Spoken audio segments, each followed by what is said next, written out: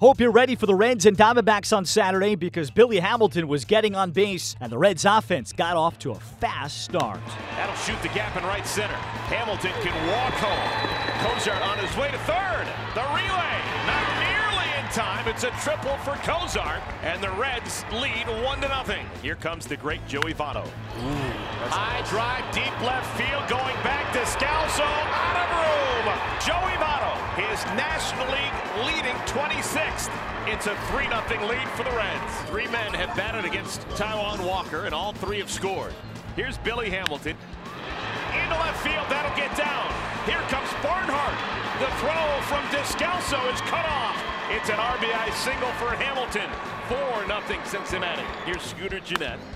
Got on top of that one. Oh my! Just tomahawks it into the right field seats. Scooter, how do you do? It's a 5-0 lead. Are you kidding me? That ball had to be chest high almost, and he absolutely got on top of it. A new career high, his 15th homer. Luis Castillo, who has been superb. Chased. Strikeout number 7. And again, 8 strikeouts. Nobody's going to look that nasty. That's going to come out of Cincinnati's bullpen right now. The D-backs lose 7-0 to the Reds on Saturday. They had just 3 hits, and they're shut out at Chase Field for the first time this season. Here's the reaction for Arizona manager Torey Lovullo. We ran into a pretty good pitcher tonight in Castillo. He just kept making pitches, changing speeds. Obviously, the fastball velocity was there, and you got to give him some credit.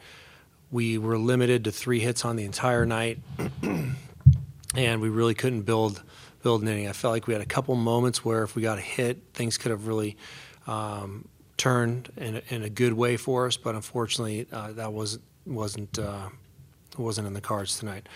Taijuan, I thought was okay. He had spurts of well-pitched, or he had some well-pitched moments, and in spurts he was doing a nice job, but I think he fell behind early, and we just never got a chance to play catch-up baseball.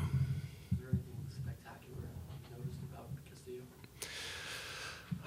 Castillo? Well, really kind of thinking about it for the first time. I mean, there was good mound presence for a young kid. I know it's still very new to him. This level is very new to him, but you wouldn't be able to tell from looking at him. So I think starting up there, I thought he held himself very, very well throughout the course of the game.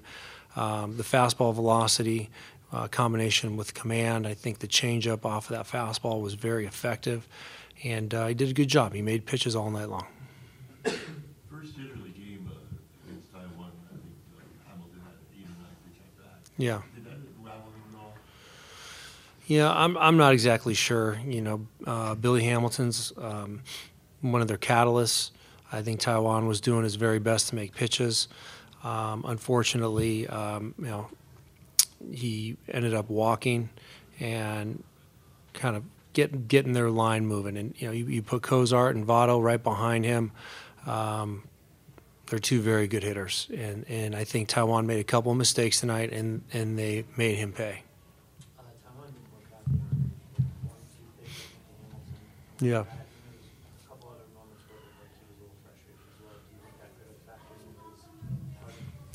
Well, I don't have an answer for that. I do know that these guys are conditioned for those moments. We talked to them about moving as quickly beyond any frustration that you might be feeling or experiencing, especially for things that are really out of your control. So I noticed that he was visibly upset on one particular pitch. Look, the umpires are doing their absolute best to make calls. Whether he got it right or wrong, I haven't had a chance to look at it.